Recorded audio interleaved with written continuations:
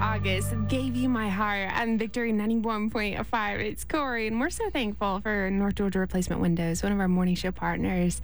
They're the local partner of Infinity from Marvin. They're offering full fiberglass window and door replacements that provide more light and bigger views. And you can find North Georgia Replacement Windows online at ngwindows.com. This morning, we're talking about Pentecost, but we're also going to pray. We are indeed. And, Chris August just saying, gave you my heart, sharing his testimony. So, this is why we do what we do every day, because Jesus has come into our lives. And there is just nothing else more important that we could ever share with you, rather talk about, pray about, and celebrate than the fact that Jesus is alive in us and can be alive in you. If you've had religion, if you're just kind of going through your life, if all the things going on in the world scare you to death and you have no idea how to get peace, well, you know what?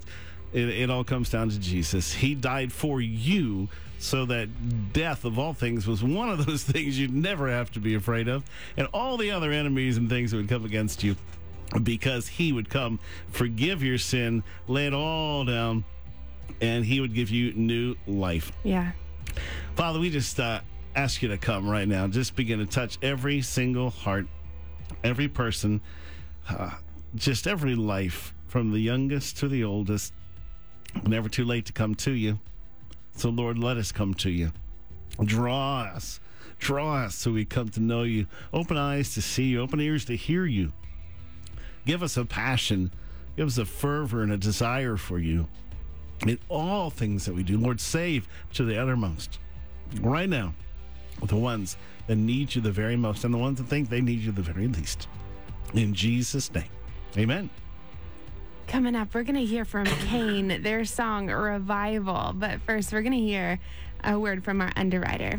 As the owner of Hopkins Home Sales with Keller Williams Realty, I'm grateful to help families in Forsyth and the surrounding communities realize their dreams in buying, selling, and investing in real estate. I'm Tim Hopkins. I believe in the blessings of faith, family, and community, and have found joy in applying my gifts, skills, knowledge, and experience in each of these areas of life. Lifelong memories are made in the houses we call home. It is always my pleasure to help a family find theirs. More about me and my real estate company is at hopkinshomesales.com. That's hopkinshomesales.com. So we're talking about Pentecost. We and are. This is about the Holy Spirit meeting everyday people, the fact that the Lord wants to fill us with the Holy Spirit. How to encounter the fire of God, how to get the power that God wants to give you. That's kind of the conversation, because it's a unique Pentecost. It was a unique Purim, Passover, and everything else because of this coronavirus pandemic. So one of the things I believe God said was that we're looking at a glimpse of the four horsemen this end times, same as we did in World War I and World War II. It's a very unusual time, and so we're just kind of making that case, going through each of these. So we went back through Purim, which would have been the first horse, the glimpse, not the real thing. And now we're going to look at Passover, and then second Passover, and then we're going to kind of open up Pentecost in that way. And then also just help you understand what Pentecost is and why it is we just celebrate this amazing feast day to encounter God. So let's jump back. We're going to go back to early April 8th, which was Passover. And, of course, if Purim was when this whole coronavirus thing came to light, what happened at Easter? Do you remember? And what's the significance of why it was at Passover? Well, this is what I believe happened at Passover, and this very condensed preview of the end times. The second seal in the red horse. Then another horse came out. This is Revelation 6. A fiery red one. Its rider was given power to take peace from the earth and to make people kill each other. To him was given a large sword. All right, peace is taken and people made to kill each other. The instrument is a large sword. If you'll notice in the judgments of Revelation, you see the sword coming out of the mouth of Jesus. Revelation 1:16, coming out of his mouth, sharp double-edged sword. Revelation 2, I'll come to you and fight against them with the sword of my mouth. Revelation 19, coming out of his mouth is a sharp sword with which to strike down the nations. So Jesus is the Word made flesh.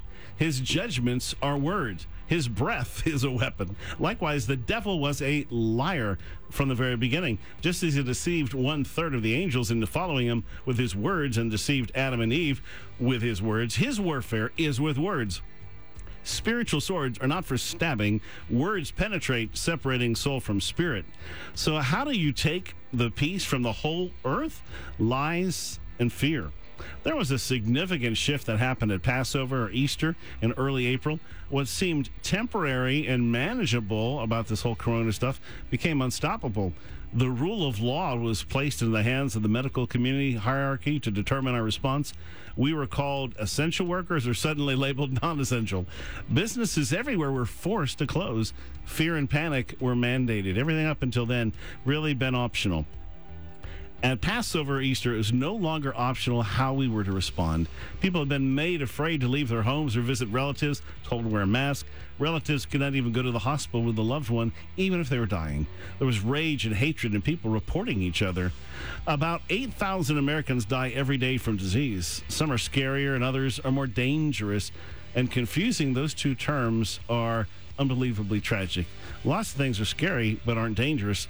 Some things are dangerous but aren't scary.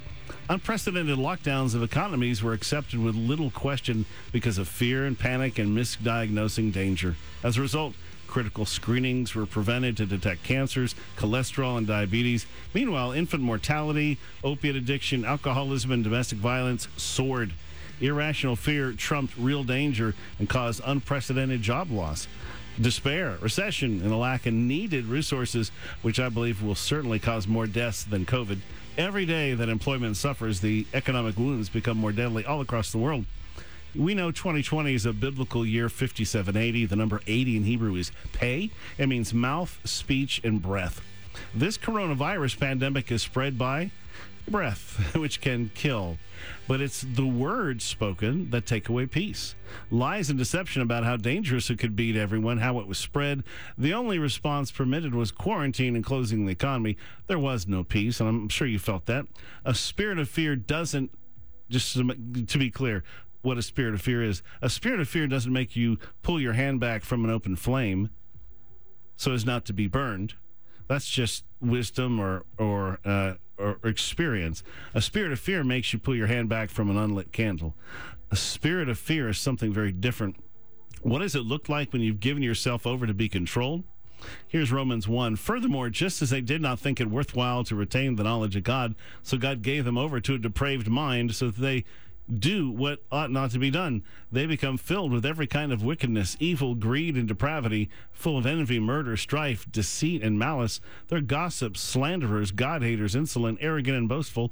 They invent ways of doing evil. They disobey their parents. They have no understanding, no fidelity, no love, no mercy. Although they know God's righteous decree that those who do such things deserve death, they not only continue to do these things, but also approve those who practice them. That's Romans 1, 28 through 32. There's a lot of those words in there that probably describe some of the things that are in our hearts. And all of that comes when we're pushed, not when we make a choice, but when the devil pushes, especially that spirit of fear comes into our life, we make bad decisions. So that's what happened, I believe, on that second feast day of Passover. That's not all. We're going to look at what's the church's response. What were we supposed to do on this holiday of Passover and Easter? I'm Jennifer Adkins. My husband, Lance, and